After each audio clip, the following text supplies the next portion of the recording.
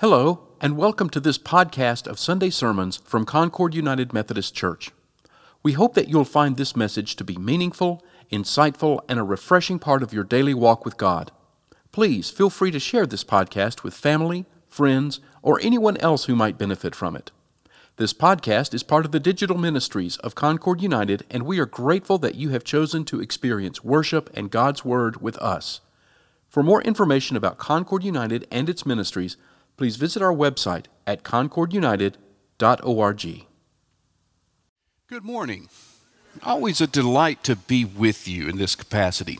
Many years ago, I received a special invitation from the county in which I was living to be a part of a special group that was going to meet for a couple of weeks at the county courthouse.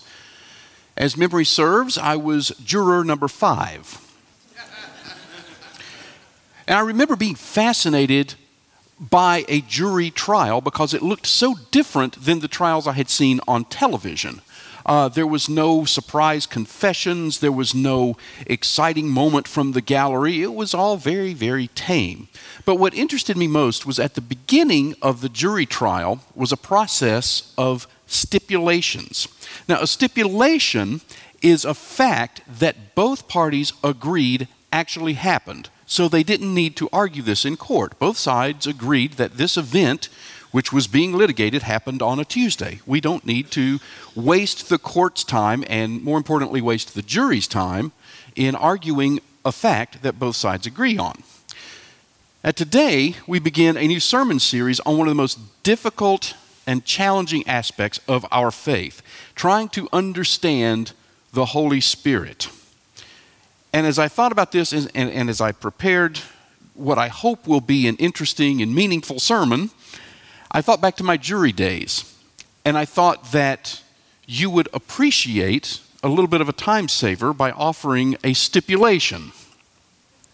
And what we must realize and recognize is that a full understanding of the Holy Spirit is just not humanly possible.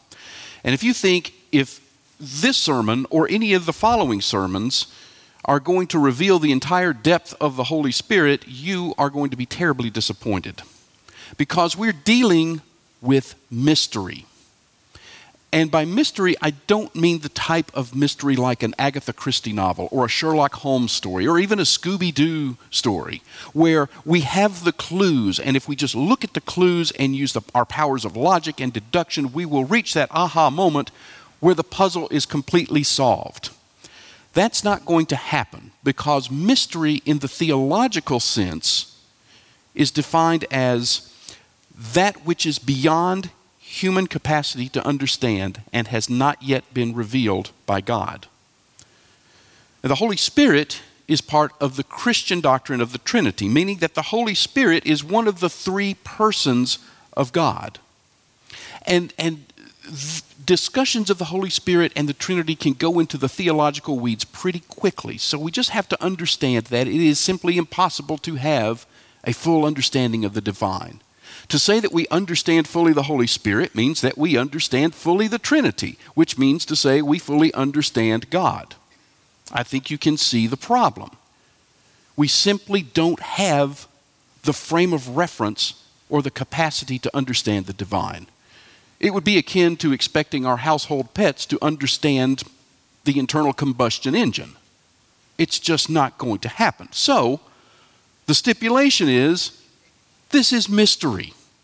And we can maybe get a clearer sense of what the Holy Spirit does, and maybe come up with some better definitions, and we can refine our thinking a little bit.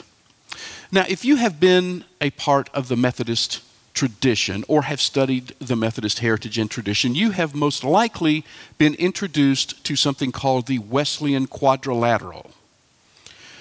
It is a system by which we can look at difficult theological questions or issues. Now, it was never put together by John Wesley himself. It was put together and conceived by a group of scholars who were very familiar with Wesley's writings. They were familiar with Wesley's sermons, and they discovered a pattern that when Wesley was addressing a difficult theological issue, there were 4 questions that he used as tools to help him drill down to maybe a closer answer. And the first question is, what does Scripture say? The second is, what does the church tradition say about this issue? Now, this doesn't mean the unique traditions of a local church. For instance, at Concord, we have a tradition of observing Holy Communion on the first Sunday of each month. This doesn't mean that every church observes that tradition. They may have their own traditions. Tradition in the Wesleyan sense means what was said by the earliest church. What was said, thought, believed by the people who were closest in time to Jesus or the apostles. What were the apostles teaching? What were the church fathers writing about and thinking about? Did they wrestle with this question? What did they have to say? It's an important guide. The third side of the quadrilateral is reason. What makes logical sense to us? What is practical knowledge and not fantasy or something that we make up? What is reasonable to believe based on real-world facts that we know? And then the final leg of the quadrilateral is, what does my experience tell me? And experience doesn't mean the regular day-to-day occurrences that happen to us. Experience in this sense means, what do I feel? What does my spirit tell me? What is the conviction that I feel? So since we are today dealing with one of the most difficult mysteries of our faith, the Holy Spirit, perhaps the best way to approach it is to use a form of the Wesleyan quadrilateral. So let's begin with what Scripture says. Today we're going to look at two scriptures that show the Holy Spirit has been at work in the lives of His people and in the world a lot longer before and a lot longer after than the day of Pentecost. In fact, we encounter the Holy Spirit first in the very opening lines of our Bibles. The Scripture says, "In the beginning, when God created the heavens and the earth was a formless void, and darkness covered the face of the deep, while a wind from God swept over the face of the waters." Now, I know what you're thinking. You're thinking, I thought you said the Holy Spirit was there, but the Scripture only mentions a wind. In some Bible translations, the phrase Spirit of God is used instead of wind. In the ancient Hebrew language, the same word was used for wind, spirit, and breath. In fact, both the Hebrew Scriptures and the New Testament, there's a very close correlation between the Holy Spirit and wind, because the meanings of those are interchangeable. We still do this somewhat. We just did it in our doxology. Instead of singing Holy Spirit, we sang Holy Ghost, because when we think of ghost and spirit, we use different words for the same understanding. In Ezekiel's vision of the Valley of Dry Bones, if you remember this story, what animated the dry bones? It was a wind. But the implication was clear that this is the Spirit of God that is working. On the day of Pentecost, the disciples who were gathered in that upper room heard the sound of a rushing wind. In fact, throughout the Scriptures, there is this correlation between the Holy Spirit and wind. And it makes sense because we understand wind. And the wind has many of the same characteristics of the Holy Spirit. It is invisible, and yet we tangibly feel its presence. We can have a general idea of which direction the wind is coming from and where it is going to, but we never know exactly. And wind can swirl around and change directions without any way to predict it. Wind has enormous power, and while it can be somewhat harnessed and used productively, it can never be fully controlled. And it really isn't unreasonable for us to believe that invisible things are real. We take such things for granted often. The best example that I could come up with is thought itself. Thoughts are invisible, and yet we know that they are real. We've probably had hundreds or thousands of them just this morning. But even the most sophisticated technology can't decipher what an exact thought is. We have ways to monitor electrical activity. We have readouts that the brain is firing some electrical force, and we can even see images of where the brain is being stimulated and which parts of the brain are being working, but we still have no way to say exactly, she is thinking that Mike has now wandered off the Holy Spirit and wandered into spiritual or scientific talk. We can't monitor those things. And there's no piece of scientific equipment that can pinpoint exactly why. There are times when things like the theme song of Gilligan's Island or Green Acres will pop into our brain and play over and over and over. If it's doing that now for you, you're welcome. And if you're hearing one or both of those in your head, you are proving my point that the invisible can have a very real and very powerful presence. And the first followers of Christ and the believers who were part of a growing church, they understood this because they were experiencing it. They had long known that God had promised to pour out his Spirit on everyone. That was written in the Hebrew prophets. And they had seen Jesus or had seen people who had known Jesus and had heard about Jesus and been with him. But now something new and different was being created by God in their very midst. They were seeing the power of God without seeing a physical presence of God. And it was making changes. It was transforming people. Those who had been timid disciples were now empowered by a courage that they had never shown before, and a deep knowledge that they hadn't experienced before, and that could only have come from God. There was a Spirit, a Holy Spirit at work in the lives of believers. And we see this in Peter's sermon. After Pentecost had happened, Peter delivers a long sermon in the 2nd chapter of Acts, and he says this to those who were hearing. Peter said to them, "Repent and be baptized, every one of you, in the name of Jesus Christ, so that your sins may be forgiven, and you will receive the gift of the Holy Spirit.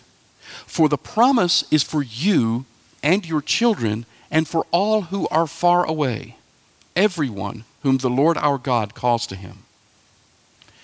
This was an incredible message for those who originally heard it, and it still is an incredible message for us today. It means that everyone who is a part of the family of Christ has the very presence of the Holy Spirit dwelling within them. It's not just for special people, not just for the ancient heroes of the faith, not just for those who have read more religious books or have prayed more. It's for everyone who has acknowledged their need for repentance and who has looked to Christ for redemption and forgiveness. We've just come out of the season of Christmas, and we have heard the word again, Emmanuel, and we've been reminded of the promise of Emmanuel, that God was with us in the presence of Jesus. However, with the Holy Spirit, it's something deeper. It's not just God is with us, it is God within us. And it's both amazing and humbling to think that the presence that was at the very beginning of creation is the presence that has been given to each of us as that direct relational connection to an almighty God. And while we can never fully understand the divine nature of the Holy Spirit, we can at least appreciate and see some of the functions of that Holy Spirit. In both the Hebrew and Christian understanding, the Holy Spirit is the means through whom God communicates and establishes and strengthens relationship with God's creation. That's a lot of words, so let me repeat that.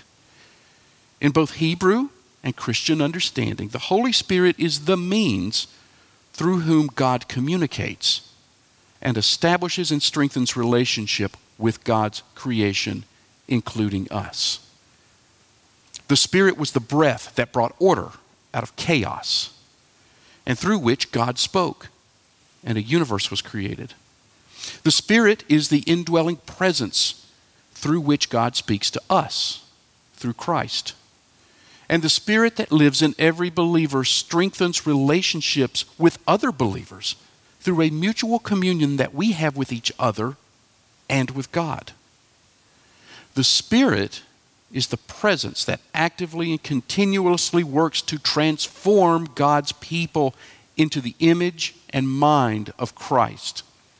And through unique gifts given to each of us, the Spirit works to transform the world into a reflection of God's kingdom. Now, each time I have the honor of being in this pulpit, I like to make sure that everybody has an activity that they can take home with them. A little homework, if you will. And I've spent several minutes now explaining a few thoughts that I have on this mystery, that is the Holy Spirit, but I ask myself and I ask you the same question. And we should all ask this question after every worship experience. So what? What do we do with this information? How is it relevant? How is it important? What does it mean for my Monday through Saturday life? Well, I'm glad you asked. I think there are 4 main ways that we can gain a deeper understanding of how the Holy Spirit wants to work with us as individuals and with us as a family of faith and a community of Christ. And I wish they were easy. But like most steps in the discipleship journey, they are challenging in varying degrees. The first step is to access what you already have. Peter's promise of the Holy Spirit, remember, was not just to those who were within earshot of him. It was meant for everyone who believes in Christ. He makes it clear that the promise of the gift of the Spirit is for all who are followers of Christ. The same Spirit that inspired the apostles to proclaim Christ with boldness, the same Spirit that spoke through the Hebrew prophets to address injustice and oppression, and the same Spirit that inspired the psalmists with their creative expressions of God. That Spirit lives within you and me.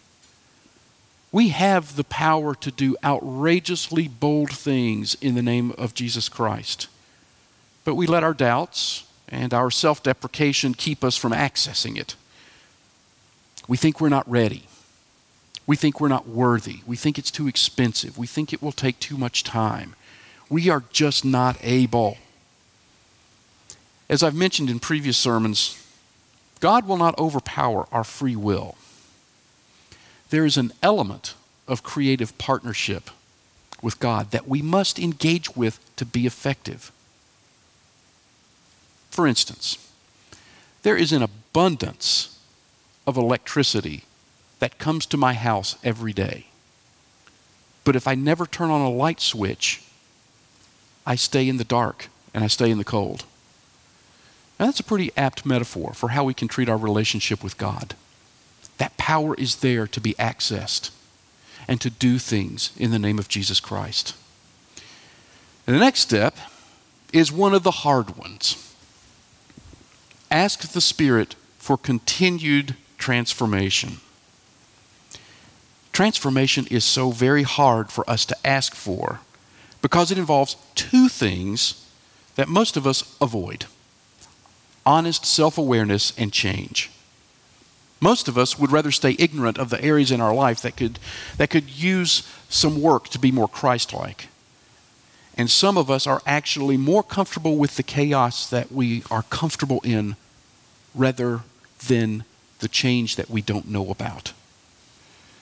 Transformation is painful. And I'm reminded of an analogy that C.S. Lewis offered in his book, Mere Christianity, about the work of the Spirit that is within us. Lewis says, imagine yourself as a living house. God comes in to rebuild that house. At first, perhaps you can understand what he is doing. He's getting the drains right and stopping the leaks in the roof and so on. You knew those jobs needed to be done, so you're not surprised. But presently, he starts knocking the house about in a way that hurts abominably and does not seem to make any sense. What on earth is he up to?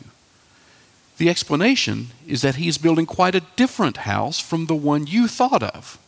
Throwing out a new wing here, adding a floor there, running up towers, making courtyards. You thought you were being made into a decent little cottage, but he is building a palace because he intends to come and live in it himself. Part of asking for deep transformation means asking hard questions. When have I been stubborn or rebellious towards God? Who have I failed to notice? What in my life do I need to get rid of? Where can I serve? How can I be more like Christ? And these are questions that we typically don't like to ask because the answers tend to be embarrassing and make us realize that when we judge ourselves against the model of Christ, we're far short of where we would like to be. But remember, the Spirit is given to us as a gift. It's a gift of love. And whatever embarrassing answers we discover, God already knows about. They're known to a God who has forgiven us, who loves us, and who is making us into a palace. The next step is to pay attention. When we ask for transformation, and we were asking for the Spirit's help, we should not be surprised when we find ourselves in a situation that demands of us what the Spirit offers. And maybe you've experienced some of these holy moments. I know I have. They're both a little frightening and awe-inspiring. In moments that you may not expect, the Spirit may show up and will give you a voice that needs to be heard, a word that needs to be said, and an opportunity to be the hands and feet of Christ. Pay attention and look for those moments when they arrive and be grateful. And finally, this may be the most difficult step. Act on the Spirit's leading. You have been called and you have been equipped with everything you need to do important work for God's kingdom. When you see that thing that somebody really should do something about, it's very possible you were the one to do something about it. When you feel that quiet encouragement to take a step towards a dream that only God can fulfill, take the step. Act boldly. Act with courage. Right the wrong. Speak for those who can't be heard. As we go through this sermon series, it's important to remember that today, each day, we have within our being the very Spirit of God. We are a church, a family of believers with an unlimited holy presence that calls us to be more and to do more than we can even imagine. We are connected to God, and we are connected to each other with the very power of God. And let us not allow anything to keep us from being transformed by that Holy Spirit into the likeness of Christ, and from bringing the kingdom of God to our community and to our world. In the name of God the Creator, God the Savior, and God the Holy Spirit. Amen. Thank you for listening to this sermon from Concord United Methodist Church. This podcast is a ministry of Concord United, and we would love to hear from you. To contact us, please send an email to podcasts@concordunited.org with sermons in the subject line. For more information about Concord United, including worship times, service opportunities, mission efforts, and classes, please visit our website at concordunited.org. We also invite you to download and enjoy our daily devotional podcasts presented by the pastors and members of Concord United. Finally, we would appreciate it if you would leave a rating and a review of this podcast so that others can discover it and benefit from it.